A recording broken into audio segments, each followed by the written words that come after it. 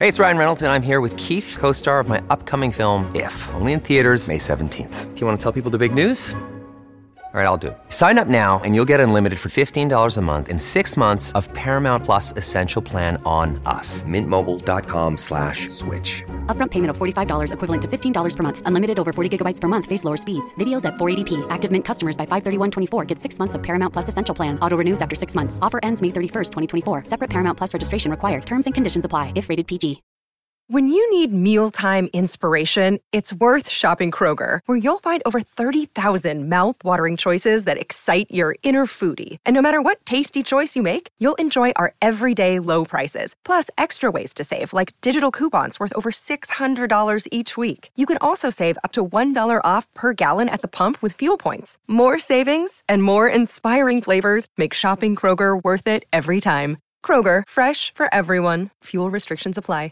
Hey everyone, welcome to Health Theory. Today's guest is Mike Mutzel. He holds a master's degree in clinical nutrition and teaches leading-edge science to healthcare professionals for the prevention of chronic disease. He's created roughly 20 courses on health-related topics, as well as hosting an awesome and widely respected podcast called High Intensity Health. He's also the author of Belly Fat Effect, the real secret about how your diet, intestinal health, and gut bacteria help you burn fat. And speaking of burning fat, we were just talking before we started rolling, and I wanted to get back to it. Let's do it. Which is your fasting. You said that you're fasting right now. You're about 24 hours in. Mm-hmm. You said that if you have time, you're going to go grab something to eat, but maybe you'll just go straight through and fly to home. I find it really hard not knowing where my fast ends. Is there any sort of mental component to fasting for you? You know, a lot of us have this ball and chain when it comes to food, right? We're just, we eat at breakfast, we eat lunch, and we take up so much of our mental bandwidth that can be used for productivity, for relationships, for self-development. But when I do interviews, when I interview other people, or when I'm being interviewed, I like to do it in a fasted state. Now, I didn't start doing that. It took me a while to get to the point where my ketone levels get to a point where I'm not feeling hypoglycemic and the symptoms of like low blood sugar affect me. But I don't really worry about because once you're fasted, for me personally, I don't start to get negative symptoms in terms of sleep issues and maybe constipation or whatever until day 3. So I'm cool going to 36 hours and not knowing, am I gonna have food or not? So it's just a way to clear the cobwebs, not have to worry about meal prep on Sunday. But the reason why I do it is I actually have a tumor biomarker that's elevated called alpha-fetoprotein. Interesting. That's why you started doing it? Well, that's why I'm fasting on a more prolonged basis. Tell people why. Why do you think that and then tell us the exact protocol. Yeah. But give people a little bit of the background on the potential anti-cancer properties, what you've read. I'm super interested in this, so you can go as crazy as you want. Well, there's a lot of research. People talk about fasting, first of all, lowering glucose and insulin. And so obviously there's many different cancer subtypes, and cancer cells metastasize and they mutate and so forth. But a lot of research shows that cancer cells can utilize glucose and insulin to thrive. So getting rid of those growth factors. And insulin, I've not heard that. So the cancer cell can actually use insulin as a growth factor? Or? Yeah, it's a growth factor to kind of pivot their metabolism to a more glycolytic, so they're burning sugar instead of fats. And we'll get into autophagy in a minute, but insulin's involved in kind of amplifying mTOR, mechanistic target of rapamycin. I know you had Peter Attia on and he talked at length about this, but this is really the gas pedal for cellular growth. And so and I like to just pause right here and let people know I describe mTOR like a light switch in your home, right? It's not good or bad. It's the context that matters. Your light switch is great when you want to find something in the dark, but it can be bad if you're sleeping and someone turns it on. So that's where, every time we eat, even if it's a vegan meal or a animal-based meal, we're going to stimulate mTOR. So just wanted to throw that out there. It's not good or bad, it just is, and it's context. But getting back to your question about insulin, that could be the purported mechanism through which insulin may affect cancer growth is through mTOR activation, which just kind of fuels pro-growth pathways. Yeah, so getting back to it, glucose inhibition or lowering glucose down, lowering insulin, enhancing mitochondrial function. So a lot of people, I'm sure you've talked about this, if we envision our home being a cell, our home has different appliances, right? We have the refrigerator, the stovetop, the furnace. Inside each one of our cells, we have different appliances. They're called organelles. So they're little cells within cells, really. And our mitochondria play a key role in helping us burn fat for fuel, helping us think clearly, helping us move our muscles. And it seems that mitochondrial dysfunction is an upstream event leading to various diseases, from mild cognitive impairment to blood sugar issues and low energy, fatigue, things like that, but certainly cancer as well. So we got the mitochondrial function, and then for me, enhancing autophagy. So as I said, I do lab work. I've been doing lab work, like, comprehensive metabolic panels twice a year. And I started to have this GI pain, and I could not figure out where it was coming from. And it was just like persistent. So after 3 months, this was back in 2015, I started to do some research on the internet, and I'm like, maybe I could have cancer. Maybe I could have something. And I started to look, and since it was in this region, I was looking for gastrointestinal biomarkers. So I measured those, and there was this one test called alpha-fetoprotein, which is high in people that have hepatitis or hepatocellular carcinoma, which is a metastasis of the liver. So I ran it, and the normal range is 0 to 8, and mine was 80. Whoa. So anytime you have a weird biomarker, just retest, because it could just be part of the lab. So I retested it, and it was 79. And then I was freaking out, like, dude, because I have a little girl at home, so I was nervous, right? You're nervous because that's indicative of having this liver cancer? Exactly. Okay. So because I had this biomarker, I started to kind of believe that I might have cancer. And then I started, on one hand, it was great because I was more present with my daughter, enjoying the moment, putting down the phone at night, things like that. But on the other side, I was like, I can't have this mindset that I have something, and this is common in Western medicine. You have autoimmune disease, you have Hashimoto. So people start saying, I have MS, I have this. And I think we need to realize that certainly our body can have perturbations, but it doesn't mean you're always going to manifest symptoms of that. If you can, the body and the mind and the diet and lifestyle are so powerful. Well, let me ask you an interesting question. So I know you play in functional medicine a lot. One of the things that I love about functional medicine is that stop worrying about the symptom and get to the underlying cause. Do you think your elevation in that protein is AFP? Yeah. Okay, I keep forgetting the alpha-fetoprotein. AFP, is that a symptom of something else? Yeah, I don't think so. But I was living a lifestyle where I was commuting, I was traveling a lot. I was a sales rep, and I was going to Chicago, going to managing territories in Canada. So my circadian rhythm was totally jacked. And so it was if anything, it was an eye-opener. I've been eating healthy for a while. I got into bodybuilding and fitness stuff when I was 14, not for good reasons, for insecurities, like many of your guests has talked about, but I was doing a lot of things right, but that's one of the things that I was not doing. My circadian rhythm was all over the place. I was, always on Eastern Standard Time Zone, then flying back and living in airplanes. So it was an aha moment that, maybe the universe, God was telling me, you need to change how you live your life and be present more, move more, and really honor your sleep-wake cycles, because that influences our hormones, our biology, everything. So. It's interesting. So walk us through, how do you then use that eye-opening moment? You're taking it at a much deeper level. You're seeing it as an opportunity. You take it obviously very seriously from a dietary protocol. You're now kicking in the fasting. Mm-hmm. What are some other things that you've done to, and I like the way you say, honor your sleep-wake cycles? Yeah. I'm digging this spirituality kind of vibe that you have with this stuff. So how do you think about that? How are you honoring other elements of your life? Maybe the easiest way to ask it is, what other changes have you made? That's a beautiful question. My self-talk. I used to have a lot of negative self-talk about, insecurities. I'm not good at this. I suck. If we really want to go down the rabbit hole, my older sibling exposed me to drugs and alcohol when I was 9. Whoa. And so that really. And you liked it, or? Well, I took to it. Yeah. So it's crazy for people listening. I got arrested twice before I was at the age of 15. Wow. So arrested at 12 and 15, shoplifting, and then for drugs at 15. So the reason why I bring that up is I felt really dumb. Right? Because, remember DARE, don't do drugs, all this stuff in the 80s, if you do alcohol before this, or if you drink or smoke, your brain's gonna be stunted. You're gonna have learning disabilities. And so I started to believe that stuff. Mm-hmm. And I remember my freshman year of high school, after I got arrested, cleaned my life up, my dad kicked me out. Not kicked me out, but had me go to rehab, outpatient rehab, the best decision ever. Changed my life, got into fitness and all that. But I really struggled in school. And I really believed that I was dumb. I was like, I'm not like these other kids. And back then, my brain wasn't. because of my prior 5-6 years. So I had a lot of catching up to do.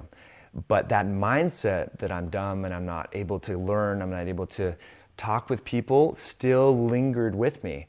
And it wasn't until college that I started to like kind of slowly change it. But this aha moment that, what if I do have cancer, made me realize that I can't hang on to that crap, because my time, like we always think we're gonna have time, I may not have the time that I think I do to impact the world that I want to and leave a legacy.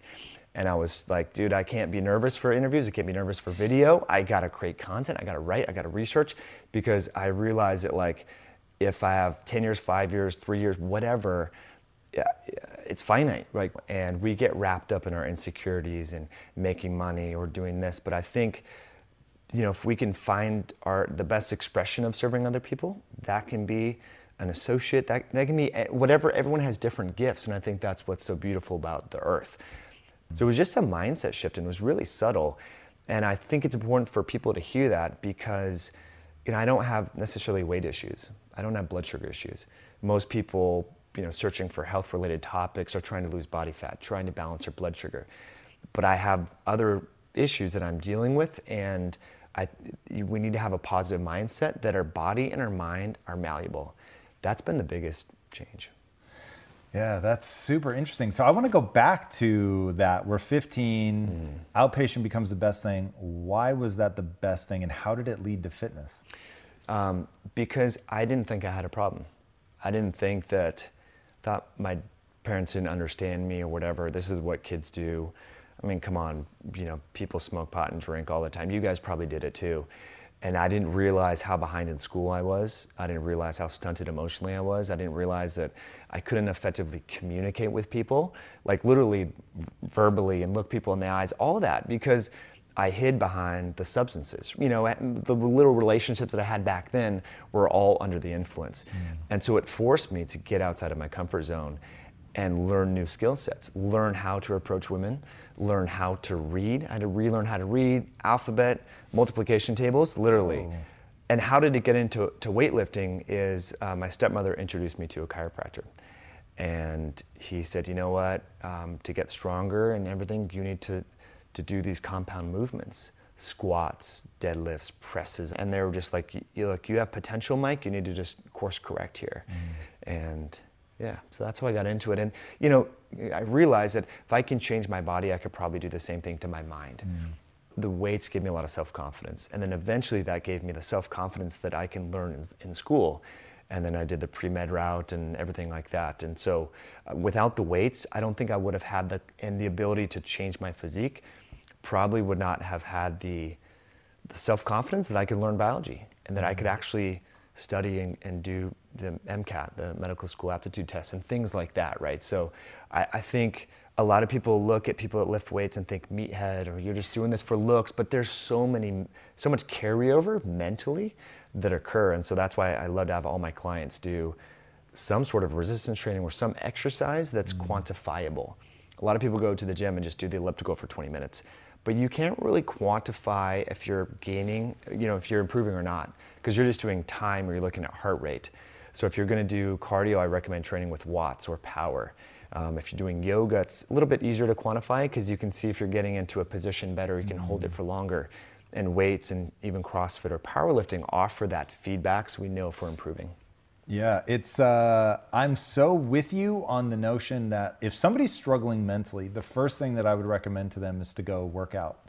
And the reason is the self-respect, self-belief are, I think, some of the biggest things that people struggle from. And sitting there and looking in the mirror and telling yourself that you love yourself it's probably not a bad start, but it's never going to get you there, because if you don't do something that you actually respect, you're not going to develop the self-respect. Working out, lifting, it's hard, it's difficult, you have to sustain effort, but you do see that loop of, I did this thing, I stayed focused, I was disciplined, I pushed beyond my comfort zone, and I got a result, and I look better, which triggers that intrinsic, like, when you look better, you feel better. As you're getting stronger, you feel better. You have that more confidence. But it's fascinating to me how few people are able to apply that to the rest of their life.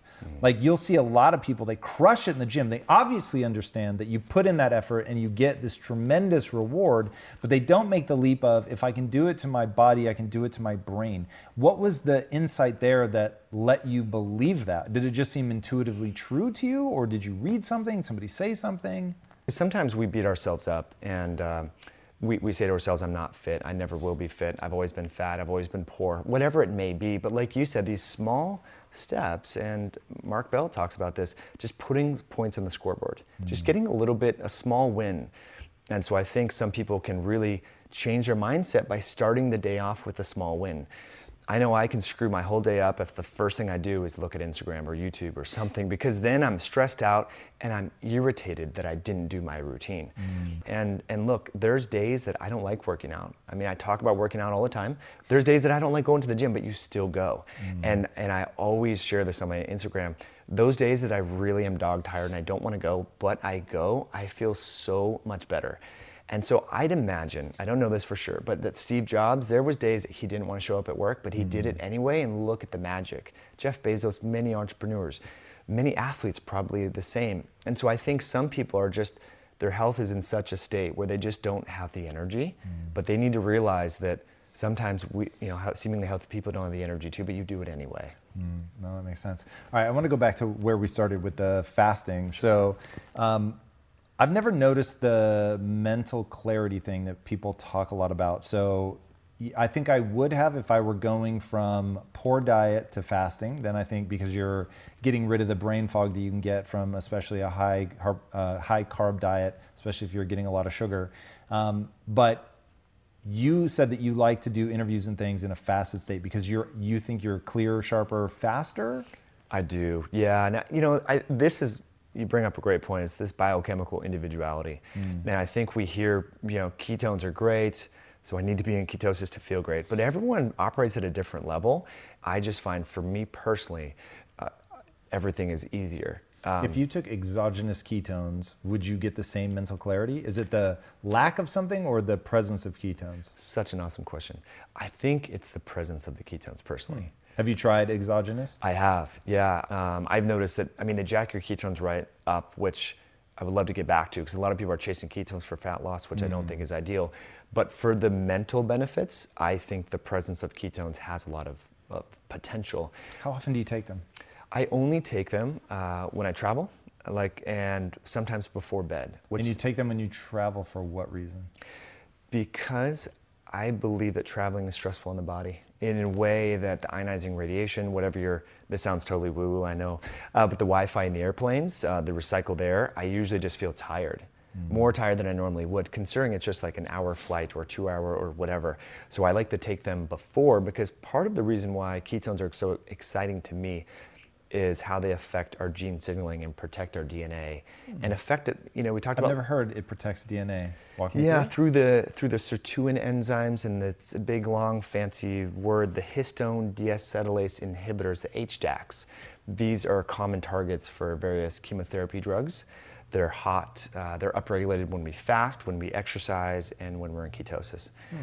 And maybe perhaps when we take drugs like metformin or rapamycin. So these are molecular switches that not only affect our body's preference for which fuel we utilize, glucose, ketones, fats, etc., but they affect stress response pathways, and including autophagy and others. So yeah, if you're traveling, if you're sitting, if you're going to be in a stressful environment, if your occupation, this is a big one for a lot of people working at a hair salon, or if they're cleaning homes, for example, cleaning apartment complexes, whatever, exposed to chemicals, I think ketones offer a lot of benefit in that regard, because you're helping these stress response pathways. That's so interesting. I've never heard about this before. So you're saying if I'm in a diet-induced or fast-induced ketogenic state, I'm upregulating the things that de-excite that stress pathway? Or is it that being in a ketogenic state is sort of a rest and digest parasympathetic place? Yeah, that's a deep question. We could get into it. So because it's counterintuitive, because right now, if you look at my stress response hormones, I'm 24, 25 hours into a fast. my adrenaline, my noradrenaline, my cortisol are significantly probably higher compared to if I just was eating a normal day, right? So logic would suggest that fasting is stressful. But what we see, that's the hormonal side of the stress response. And then we have the autonomic kind of central nervous system side of the stress response. What we see is parasympathetic tone and heart rate variability, which is HRV. A lot of people, you measure it with your ring that you use, the Oura ring. This is a proxy of our autonomic nervous system, and that increases in favoring more of resilience. So my heart rate variability is going to go up in a fast. Correct. Interesting. I've never tested that. Yeah, it's a wonderful, I think that's the best biomarker people should use. And look, if you're brand new to this and you fast, it might decrease transiently, but over time it's going to improve. So like if I don't eat anything tonight, when I wake up, my heart rate variability over the evening time and first morning will be significantly higher compared to if I were to have had 2 meals per day. Right. And so I think that's a good biomarker. And then, because there's so many people that say, well, it's just about energy balance, calories in, calories out. And there's really intelligent people that speak to that. And I could agree that you can get results doing that. Bodybuilders do that. Define results. Short-term body composition changes. Maybe at the expense of slowing down your resting metabolic rate. Because if we think about what our resting metabolic rate and metabolism is, adrenaline, noradrenaline, thyroid hormone. And dieting, prolonged calorie restriction tanks that. And so I think if people, again, I'm not a fan of calorie counting, by the way, but I just throw it out there because, there's some reasonably smart people that think that ketosis is stupid. It's all about energy balance. Why do they think ketosis is stupid? Because some of the controlled feeding studies in metabolic wards show that there's really no difference in terms of fat loss between energy equated differences in macronutrients. So if you have someone that's eating let's just make it simple, 1,000 calories a day, they're a small person, and all of that is, maybe it's on a high carb diet, 1,000 calories a day from a high fat, low carb diet, ketogenic diet. In 2 weeks in a metabolic ward study, maybe there's not much difference in fat loss. So they say, see guys, it doesn't matter. It's just energy in, energy out. And I'm not really totally concerned about fat loss as the best proxy of health, number one. Number two, these are short duration studies. In a controlled environment, people are not living their normal life. Well, this is really interesting to me, and I'm in that wonderfully dangerous place of I know enough to get myself into trouble. So let's be nice and inflammatory. If they're just equal, why is ketones stupid, or why is ketogenics stupid? Because I still don't get a downside. Me neither. Because individuals will say you're eliminating a major food group, carbohydrates and fiber, and they'll say it's restrictive. I think it comes down to trade-off and what are your goals. If I'm trying to optimize testosterone, if I'm trying to put on as much muscle as possible, bench press, deadlift, squat, power lift as much as possible, I'm not going to give a crap about the ketogenic diet, right? Because those are short-term goals, presumably. But wouldn't you still be really cognizant of what form the calories come in? Because I get the one thing about a calorie is a calorie that makes me super tense is your cells are made of the food that you take in. And so let's just take trans fats as an example, where the physical structure of the fat molecule is, I'll call it damaged, it's rigid. So if you're taking rigid fat into your cell membranes, then your cells theoretically become more brittle. Is that a fair assessment? I agree. So that's where that all seems to break down. I definitively do not have all the answers. In no uncertain terms, I'm ignorant to far more than I'm not ignorant to. I just don't quite understand the veracity with which people say you can completely disregard the constituent parts of the food. I'm not, forget ketogenics, whatever. Sure. I'm not going to bat for keto or against it. I'm just saying it would seem to me that there's more than just the calorimetry reading of a food item that we need to take into consideration. I'm in 100% agreement with you. Not only are our cells, liver cells, brain cells, et cetera, made up of the molecules that you mentioned, the macromolecules, micromolecules, et cetera, but different food and different macromolecules and different nutrients in food affect signaling pathways, gene expression, microbiome composition. So it's not just, food can't be relegated to carbohydrates, carbs, fats, proteins, DNA, water. We need to look at these other things. But they don't talk about that.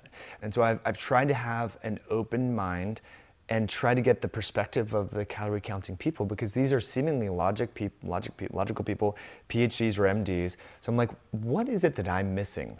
And most of the pundits and people promoting this idea will refer to a Dr. Hobbs, I believe is his name, at University of Kansas State, something in there, where he did a study on himself, an N-of-1 experiment in 2011, I believe. Is this the Twinkie diet? The Twinkie diet. Yeah. And it made a lot of, Okay, so one, dude, when I say I love your approach, Yeah. you absolutely have to be open-minded, and the last thing I want to do is be dogmatic, because you just, like, I'm not interested in being right, I'm interested in having the right answer. This one feels like a religious argument, where it would seem that the people that say this are interested in being right. Clearly, there's just so much at play. It just seems weird to get like so super caught up in that. You can get lean on a Twinkie for sure. I think you're going to have a whole host of other problems, it would seem. Absolutely, and that's why that study hasn't been replicated. And it speaks to what you were just alluding to. I mean, yeah, you can get lean doing various things, but is being lean the absence of fat, the presence of health? Does that equate health? Mm-hmm. We know many bodybuilders who are very lean, 6% body fat. After a competition, they have a congestive heart failure, heart attack, or die. So it's not, body fat can have problems and challenges and is linked with inflammation, and where your body fat sits is a big deal. But that's where I think it gives people power, because it's not just about your diet, it's about your sleep, your relationships, your stress management, your mindset, exercise, circadian rhythms. There's all these things, and if you just relegate food to just calories, you miss all that. But it brings back to what you were saying, it's not about being right, and I think people, and I've learned this myself, I've had to have an open mind, because I read negative ketogenic diet studies because I want to challenge my own beliefs. Wisdom. So I'm not in this echo chamber. I talk about those negative ketogenic diet studies, and when I'm reading it, I'm trying to remove my bias. It's very hard. As human beings, our mind is wired to be very biased. We're constantly, when we watch videos like this or read books, we're trying to confirm what we already believe. You know what I mean? And so we need to kind of remove ourselves from that a little bit and realize that's how we're wired, and we're set up that way, but it doesn't mean we have to be that way. You guys know I have a very strict diet that I stick to, except for very special occasions. And I do that so that I can bring my best every day to what I'm doing. And a big part of that strict diet is high quality animal protein, and my go-to source of trustworthy meats and seafoods with no added hormones or antibiotics ever is ButcherBox. ButcherBox is a premium meat subscription service that delivers 100% grass-fed beef, free-range organic chicken, pork raised crate-free, and wild-caught seafood, all directly to your door. I cannot recommend ButcherBox enough. When you eat ButcherBox, you are giving your body the best possible building blocks to work with so you can reach your full potential. You've got to take care of yourself at a cellular level if you want to hit your peak consistently. So ButcherBox is the key. Sign up at butcherbox.com/impact and get our special deal. ButcherBox is offering our listeners a free for a year offer plus an additional $20 off. And that means you can choose salmon, chicken breast, or steak tips free in every order for a year. Sign up today at butcherbox.com/impact and use code IMPACT to choose your free for a year offer, plus get $20 off your first order. In today's highly unpredictable and rapidly changing world, the smartest move you can make from a financial standpoint is to actually understand how money works and how markets move. Because if you want to have any chance of investing your money wisely and growing your financial portfolio, you have to make a profit. And the only way that you're going to do that is either by setting and forgetting or actually understanding what's going on at a macro level. So whether you're a seasoned investor or someone looking for extra guidance, today's sponsor, Yahoo Finance, has got you covered with all the tools, data, and news that you need in one place to grow your knowledge base around what is happening in the world of finance and to make sure that you have the right goals and you're executing well. Yahoo Finance makes it easy to consolidate your accounts so you can effectively and efficiently manage your entire portfolio. Personally, I love how straightforward their platform is to use. It is very simple to get the information that I need, and Impact Theory's own chief financial officer is exactly the same, spending time helping me frame exactly what is going on from a global perspective so that I'm making the smartest decisions that I can. I definitely recommend that you check out Yahoo Finance for comprehensive financial news and analysis. Visit the incredible brand that so many great investors use at yahoofinance.com. It's the #1 financial destination. yahoofinance.com. Once again, guys, head there now, yahoofinance.com. In today's highly unpredictable and rapidly changing world, the smartest move you can make from a financial standpoint is to actually understand how money works and how markets move. Because if you want to have any chance of investing your money wisely and growing your financial portfolio, you have to make a profit. And the only way that you're going to do that is either by setting and forgetting or actually understanding what's going on at a macro level. So whether you're a seasoned investor or someone looking for extra guidance, today's sponsor, Yahoo Finance, has got you covered with all the tools, data, and news that you need in one place to grow your knowledge base around what is happening in the world of finance and to make sure that you have the right goals and you're executing well. Yahoo Finance makes it easy to consolidate your accounts so you can effectively and efficiently manage your entire portfolio.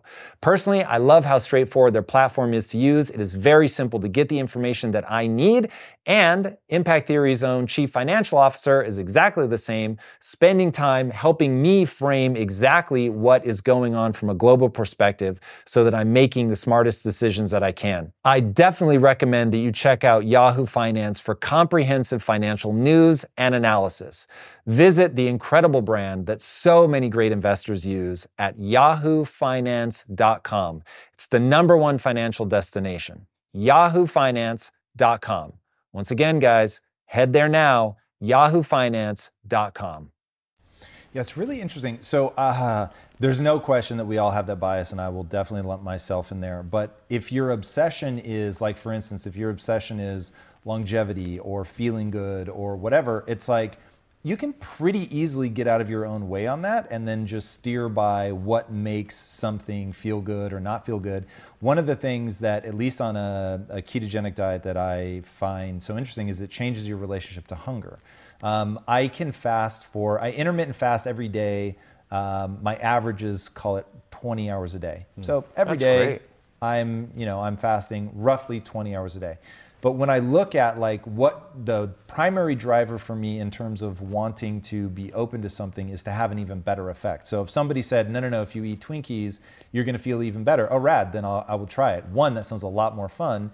And then two, you can see like where you fall in something. But where do you live in terms of diet? Are you always keto? Are you sometimes keto? You've talked about seasonal eating. Like, how sort of do you structure your day-to-day living? It's an awesome question. I think everyone needs to think about what their unique goals are. So for me, trying to optimize brain function, that's just my primary goal. And then when I exercise, I want to optimize my physical performance. Like if I'm going to do a lot of volume, I will have carbohydrates. So I guess you could call it like a targeted cyclical ketogenic style diet. If I'm sitting here traveling, I've been sitting all day, I'm going to go on an airplane in an hour or two after this, I don't need carbs for that. I don't need sweet potatoes, I don't need butternut squash. So it's mostly a fasted, low calorie type day.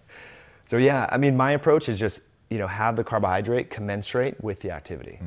So if you're not doing much activity, you probably don't need a lot of carbs. And so when I think about like managing the microbiome and trying to get as much diversity, I will eat things that let's say that I never worked out. I would still bring in things like berries or maybe even the occasional piece of fruit or something just to try to introduce as much variety as I can. I'm talking color so that we're getting micronutrient variety as well, just making sure that I have a robust microbiome that has a lot of different diversity. Do you think that's bullshit? Does that make sense? If somebody doesn't have an increased need for carbohydrate, is there still a reason for diversity of microbiome to eat rice or vegetables or fruits or berries? It's a beautiful question. 5 years ago, I would have said absolutely, but that's why I was hesitant to even go keto in the first place. Did a lot of research into how different foods and overall food diversity affects diversity here in our microbiome, and so we know that. I thought that was the most important thing, and some research out of UCLA recently showed that actually ketones may influence those different strains. Akkermansia muciniphila, Faecobacterium prausnitzii. These are common strains that are kind of like these keystone species that influence the diversity. And really, when people are chasing, and I understand where you're coming from, but so everyone understands the context, why is gut microbiome diversity healthy? It translates into stability. Stability in any ecosystem is resilient, right? It can take little small hits. How do you circumvent this practically? I think it's, unless you have an autoimmune disease, unless you have severe gastrointestinal dysfunction, when you have a berry or rosemary or ginger, I think it's best to eat what's in season in your environment. Do I have a randomized placebo? In the environment I live in, or in the environment ancestrally that I came from? I think it's a combination of the two. I think if you can keep in mind your genetics and context, but also your local environment, if we take your microbiome now and then put you in Africa, it's going to be different. Absolutely, because the water, the bugs you're exposed to, the people you're in contact with.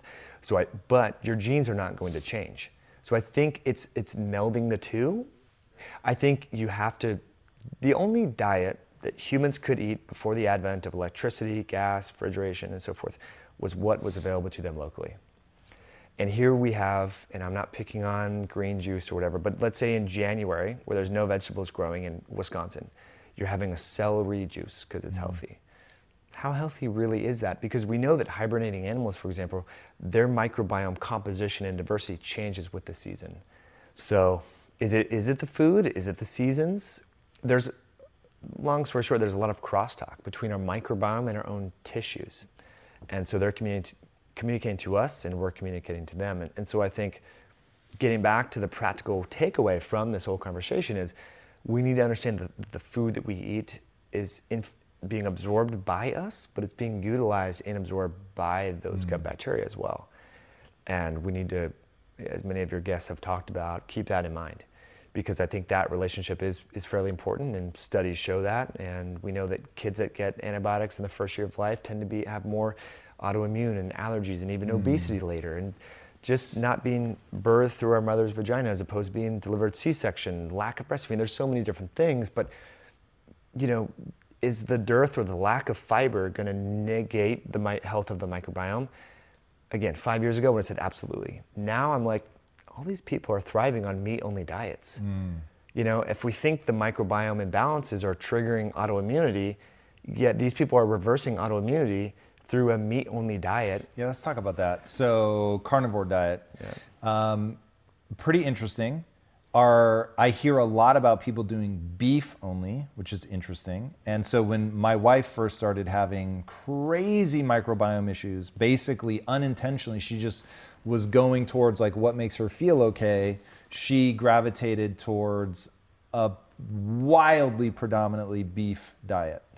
Are there people that have tried it that are saying, I can't do it with beef, but I can do it with chicken or organ meat, or like, is there a sort of variety in that, or is beef the one that people consider the safest of the carnivore diets? I think that's where people are leaning, at least the conversations that I had. And I'm not an expert in this space. I thought it was the dumbest thing people could do ever, because I had my head so wrapped around this whole microbiome story, and I thought, how are you going to get the fiber? How are you going to get the short chain fatty acids? All of this.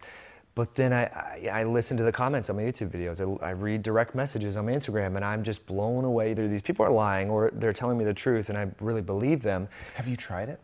Personally, yeah. So I've been doing it for the past 3 months. And now? Not super. Beef only? No, so that's the thing where it's a little bit different. So we have backyard chickens, so we do eggs, we do turkey eggs, chicken eggs, turkey eggs. Is that considered carnivore? Yeah, I think any animal product is considered carnivore. Okay, interesting. What blood markers are you watching?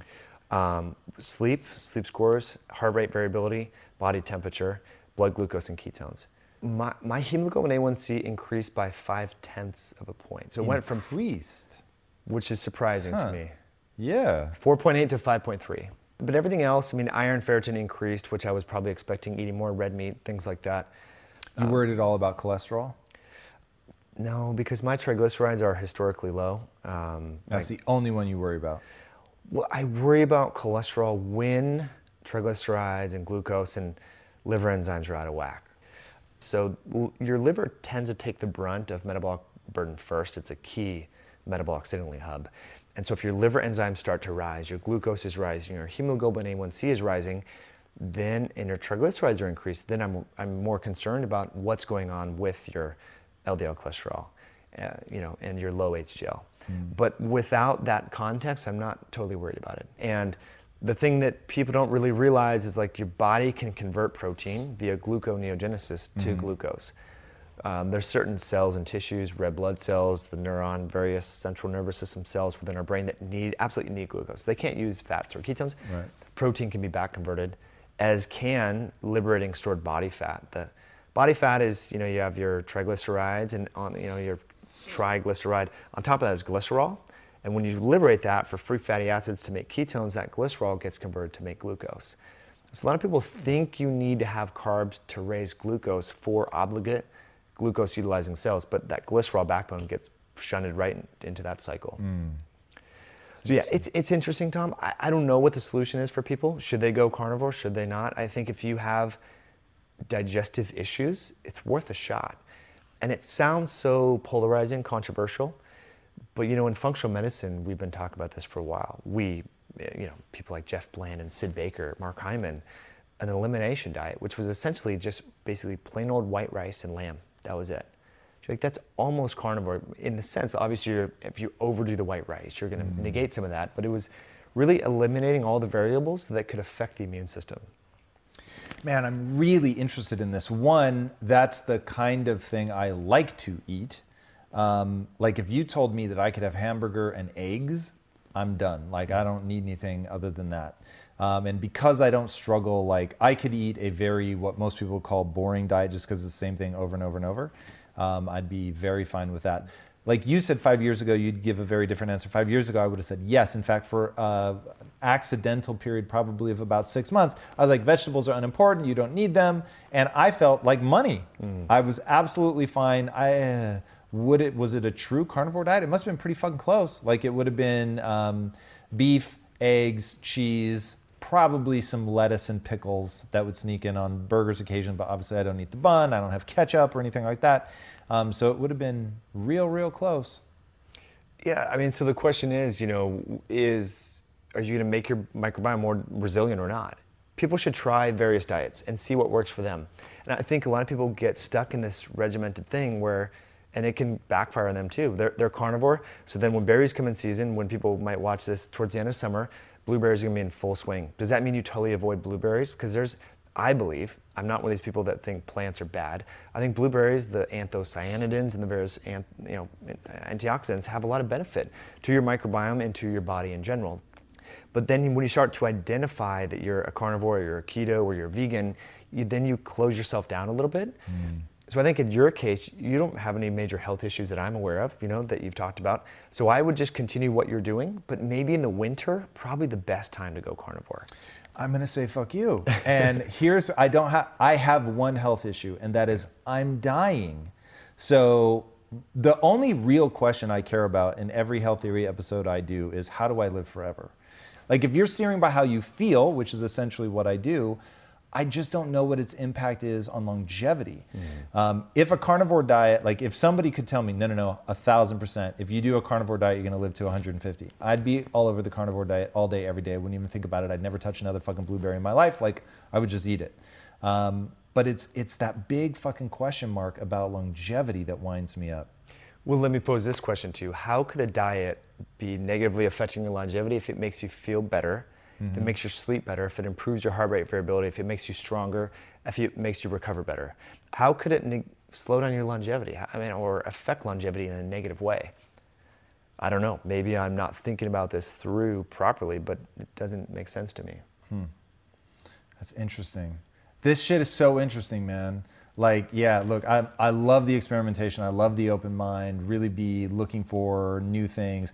In fact, to that point, what is something that you're excited about now? Totally improving, I get it. You're not the expert. You're not like putting your chip on the roulette wheel, but like what's something that's cutting edge right now that's got you really excited?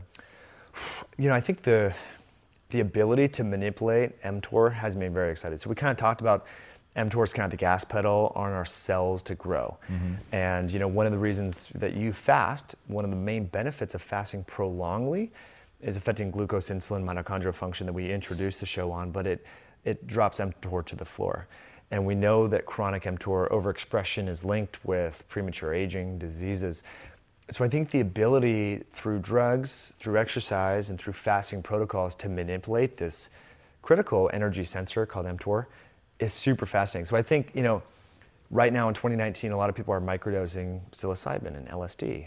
I personally experiment with that fairly often. I think in 2 years, people are going to be microdosing rapamycin. People are going to be microdosing various mTOR inhibitors they're called calorie restriction mimetics. So we're kind of manipulating the physiologic effect. Aren't people already fucking with rapamycin? It's a very few and far between. You mentioned the other one. I'm blanking on it right now. Like metformin. Metformin, yeah. Do you take metformin? I don't. I take berberine.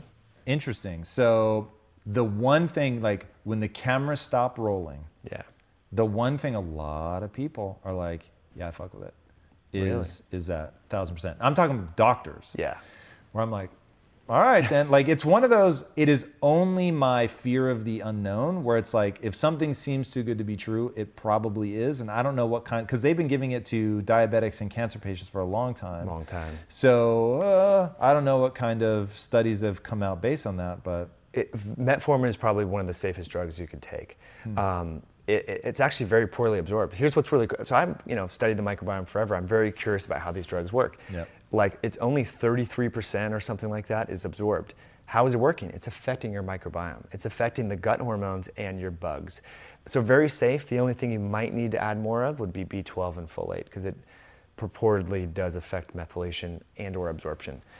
But that's a very safe drug. I wouldn't be ashamed to say that I take it. I don't. I take berberine. So I do that 500 milligrams of berberine hydrochloride 3 days a week. Same thing, meant to slow mTOR. Yeah, well, it affects I don't want to get complex into the biochemistry, but you have kind of a yin yang. You have mTOR's growth, AMPK is breakdown, okay? One's neither good nor bad, they just are. Berberine and metformin increase AMPK.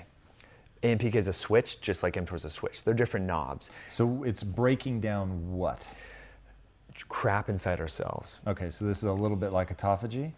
AMPK and mTOR are the key cellular switches that ultimately guide autophagy and govern whether or not we're going to break down, aberrant proteins, dysfunctional proteins, aggregated proteins, dysfunctional organelles. We kind of talked about how our cells are like little homes inside our appliances. Yep. Those appliances become dysfunctional, and that's where autophagy, self-digest, comes in. And so you have a bad furnace, autophagy will help to clear that. A bad furnace in your cell would be a mitochondria, Golgi apparati, endoplasmic reticulum. There's all these different compartments. It's even speculated that the ability to break down fat and glycogen, store glucose, is autophagy mediated. Even recovering from exercise. This is what's so cool. So when we feel sore after workout, how do you think our body recovers from that? It's via autophagy and breaking down those damaged proteins so that we can rebuild them so that they're stronger for our next workout. So I like to throw that in there because when people hear autophagy, they think fasting, but that's just one knob on this autophagy wheel. Exercise, there's a ton of data showing that exercise enhances autophagy because you're causing your body to dig deep and break down glycogen for that workout. Yeah, that makes sense.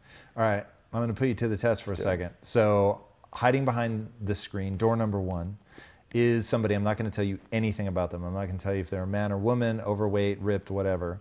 But you have to tell them how to eat for longevity and feeling good. How should they eat? I would say, Sally or Joe, look, I don't know what your health issues are. I don't know what you're experiencing, but we're going to get you off anything that comes in a box, bag, or a can. So no processed food. No processed food. I want you to go to a farmer that's within a 50-mile radius of you. Ask them what you can buy that's in season and buy the animal products that you feel comfortable consuming. I don't really care so much as what you eat and how much. I want you eating at the same time every day, whatever that is. So influencing the circadian rhythm. So there's a lot of new research studies where they're controlling how many calories. People are eating the same amount of calories, but if they force it into a confined window, it changes this mTOR expression. And not just a defined window, but the same defined window every day. You hit it on the head, exactly. So if you're going to intermittent fast, great. Then eat from, say, noon to 6 or 2 to 8. It doesn't matter, but just try to be consistent. Just like we should try to go to bed at the same time and wake up at the same time. We hear a lot about toxic blue light. Well, when we eat, and food in general affects our circadian biology. We have molecular clocks in our gut, in our muscle, in our brain, in our pancreas, everywhere. Food entrains that clock too. That's really interesting. I haven't heard that before. Is there a number of hours before going to bed that somebody should be cognizant of having their last meal? So eating earlier is generally better. So and it's tough to be social too, because here we are talking about food, but relationships are so key. And when you go out to dinner, sometimes you're out to 10 or 11, eating late. I generally advise people to kind of cut things off by 7 p.m., which can be tough for whatever. If the person didn't have any concerns about a social life, what would be the ideal window?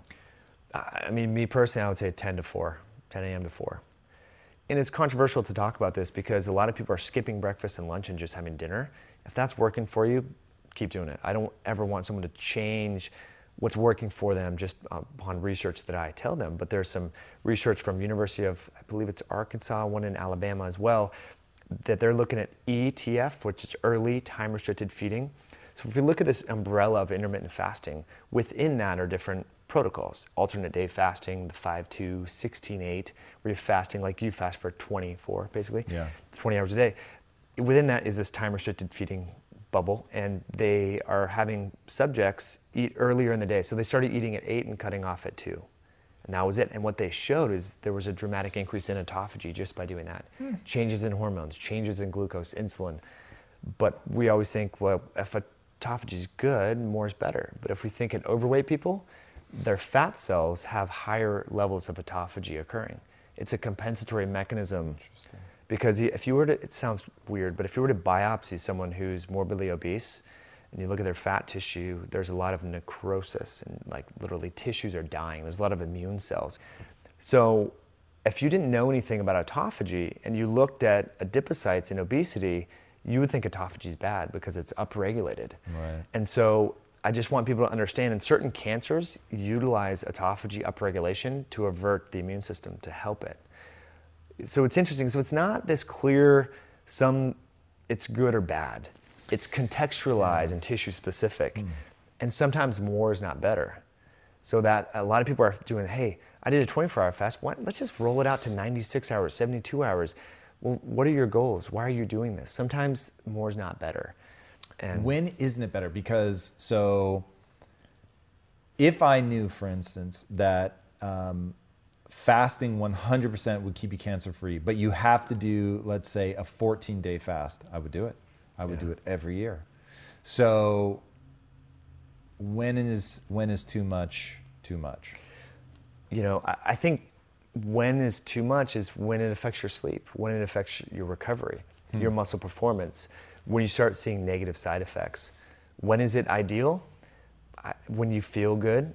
I'm not sure what the ideal situation is. Is that really true? So when I think, okay, so now let's make it real practical for me. I'll just be selfish for a minute. So I hate doing a 5-day fast because my productivity falls through the fucking roof or floor after 72 hours. 72 hours is very doable. I can stay focused. I still have energy, all that. But the last 2 days are gnarly, and I start feeling sick, and I'm just slowing down, and I don't have my energy, and I find myself zoning out.